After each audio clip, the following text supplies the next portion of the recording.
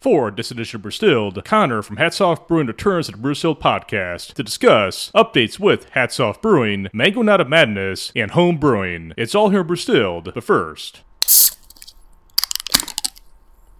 let us begin.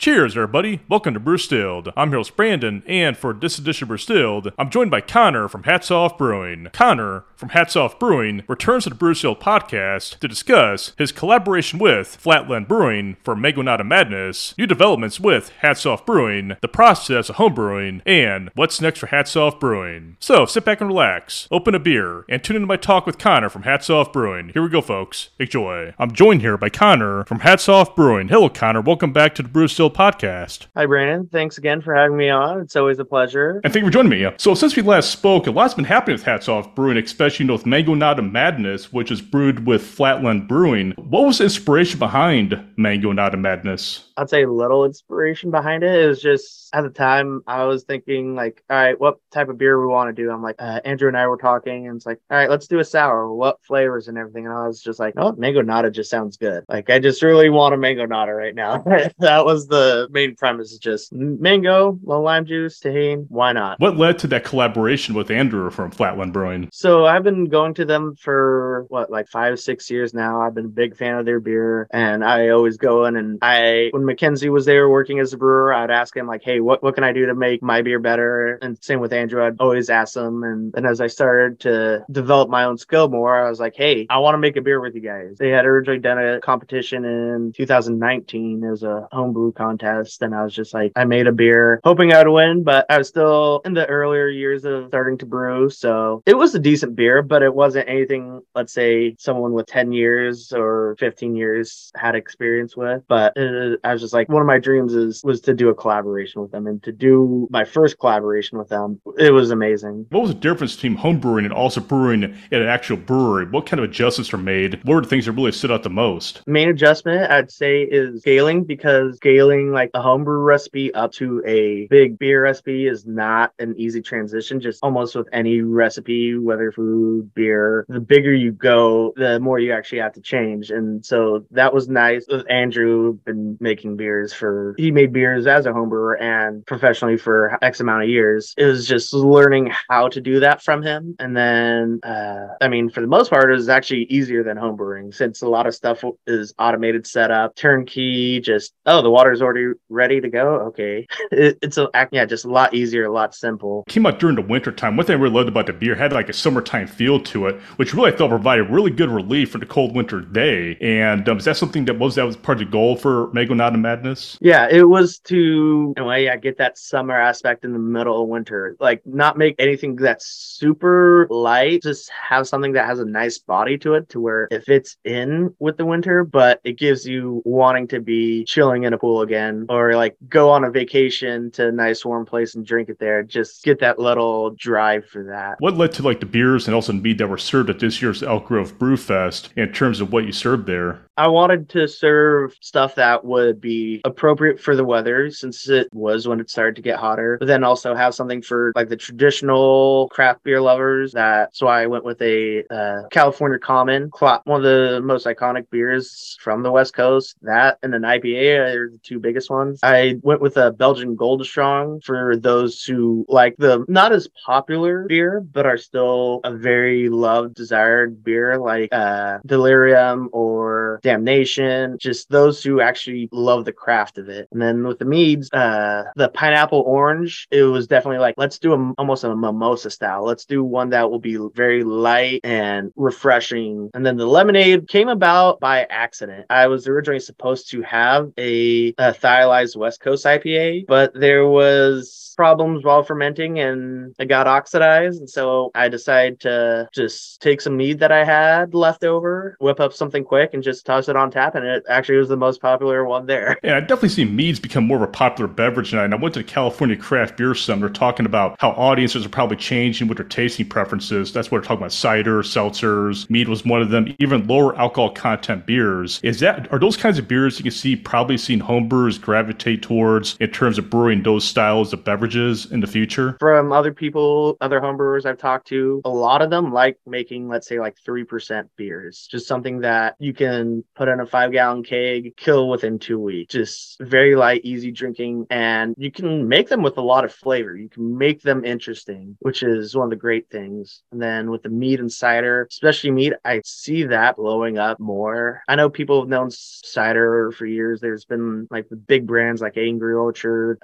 Golden Coast. We have Two River Cider here. People know cider, but it's still, I'd say, developing. Mead is one I'd say seeing more of a boom of. There's a bigger notoriety of it in Southern California, and in Northern California, I think there's one in Napa and one in Sacramento, and that's all that's there. But as people are trying it, they're finding it's another alternative to beer that they can enjoy. And also between homebrewing beer and also homebrewing mead, how do those two differ in terms of the process of making those from a home environment? So making mead is a lot simpler, I feel, than making beer. Beer, you have to go through the mash, boil, you have to calculate all your grains, your salts. And for me, you can do like specific salts for the water, add nutrients, but for the most part, it's just heating up the water to where it's let's say sanitary temperature, or to where it'll kill all the bacteria or any extra yeast. You put in the honey, stir it for 5 to 10 minutes, and then you're done. And you put it in the carboy, add more nutrients, and let it go. And one thing I was also looking at too is that, in terms of brewing ingredients, water, barley, yeast, and hops. One ingredient I've heard that really stands out the most in terms of from some breweries that they consider really probably one of the most underrated ingredients for beer was water. Is that something you notice in the homebrewing environment as well, in terms of like the water that's used and the role that plays to the final results? Yeah. So when I first started, I didn't know or care about like what type of water I used. Like the second, third beer I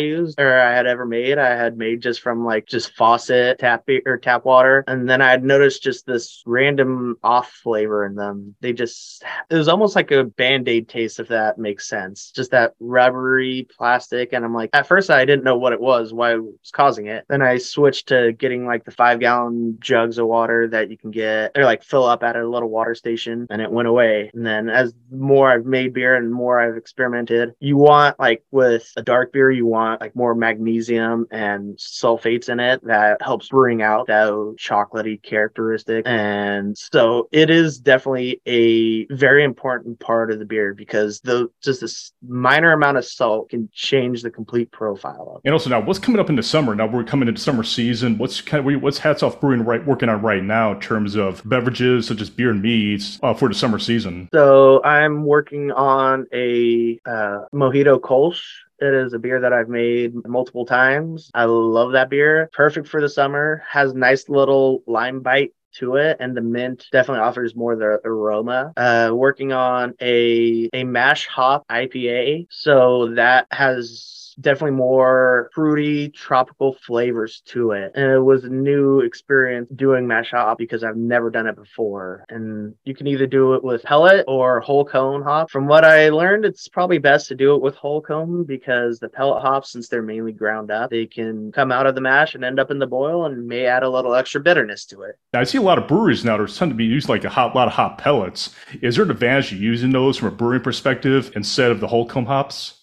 So the pellets, from what I know, have longer shelf life and everything, and it's just easier to put them in, and when you do the whirlpool, they'll sink better. One of the things I've heard that a lot of breweries are starting more to use now are like hop oil extracts, so just taking the oils from the hops that add that bitterness and aroma, and just using that to even condense more on the amount of particles in the hop, or particles in the beer. Is there anything that's really stood out in terms of innovations, and anything that might stand out, how that might change the craft beer industry going forward that you probably noticed from the homebrewing environment or also brewing at Flatland? two biggest changes, especially I've seen with yeast. One is mainly Omega's stylized yeast category. They've been making yeast that releases styles from the hops, which can help with like giving more of that tropical citrusy aroma that's, let's say, found in a Sauvignon Blanc. And so they've done it for ales, they've done it for lagers. They're just experimenting more, and they're producing beers that have fantastic aroma to them. And then there's also White Labs that had just changed how they make and produce. And so they're creating even more efficient ways of having yeast available and healthy yeast, which is the key part of the fermentation process, because that will affect your beer. And if you have lower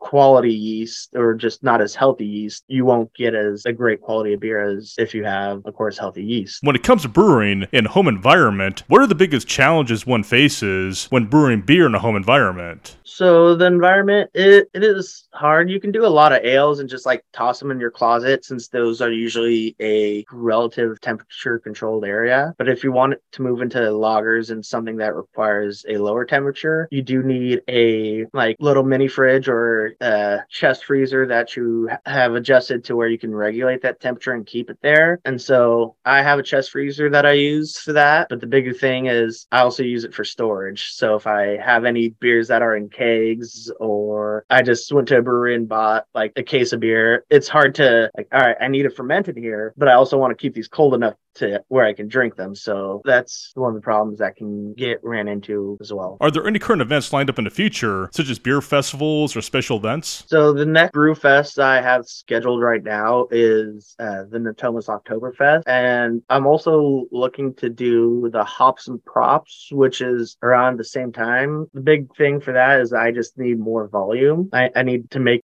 enough beer to where I could do both, since they're both about like a week or two close to each other. Trying to do stuff for the summer. I've been talking to a few other local breweries about trying to do another collaboration, trying to do something special for that. But as of right now, focusing on trying to get enough beer for those two brew fests that are towards the end of summer. When it comes to hops that are used in IPAs, are there hops that work out better with the end result as opposed to other hops? Or does it depend on how they're used? It does matter what hops that you use. There are some that have some off flavors to them or are good in if you're looking for something specific. But if you want, let's say, just a classic West Coast, like Chinook, Centennial, I'd say even Citra, Mosaic, like those are great. But there's also been a lot new variety of hops that are mixtures of some of the classics or some of the new ones that are coming out. Like I just used one called Vista, which I'm loving the results from it. It definitely has almost like a